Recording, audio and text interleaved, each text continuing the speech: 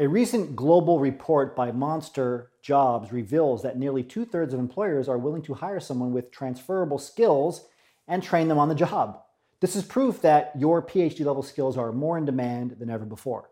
With the right job search methodology guiding the way, the industry role you want is closer than you think. In her book, Lean In, Sheryl Sandberg encourages today's job seekers to consider their career path as more of a career jungle gym than a ladder.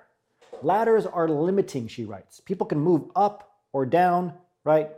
On or off, that's it. But jungle gyms offer more creative exploration. In that spirit, I like to tell PhDs to consider that there really is no one right answer to which job to get in to start. But there are ways you can make your ambition a part of your personal brand, to discover where your strengths lie and to make a new type of career path that looks like a jungle gym. This will affect you in terms of how well you get along with your colleagues and how you see things as possibilities rather than limitations. So today I want to talk about 3 things, right, in terms of setting the intention for your career and career trajectory. Number 1, make your goals, right, and then hold yourself accountable to them.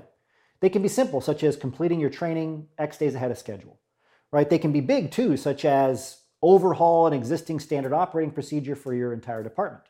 Whatever they are, keep your supervisor abreast of your goals. They'll appreciate your initiative and be impressed that you're able to hold yourself accountable. They might also be able to help you pivot goals that are more productive than the ones you started with and allow you to demonstrate that you're flexible to employers. The next item on the list here is research. You're going to want to talk to anyone and everyone you can find when it comes to what to expect from someone in your position. What does success look like? What did the previous person do well that they don't want to see changed? What could be changed? What could have been done better, on the other hand? What are the biggest pain points that you can address? Gathering information and acting on it demonstrates that you're an employee who follows through, that you take ownership of your success, and that you're committed to growth both for yourself and the company. The third thing on the list is to become adept at recording your wins. In industry, something that nearly every Global 500 company expects you to do is complete an annual review.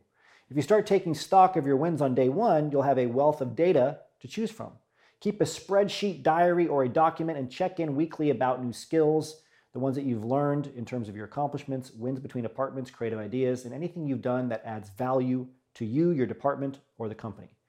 A strange thing starts to happen when you see everything you do as a milestone. You start feeling like you're working towards something, not just working.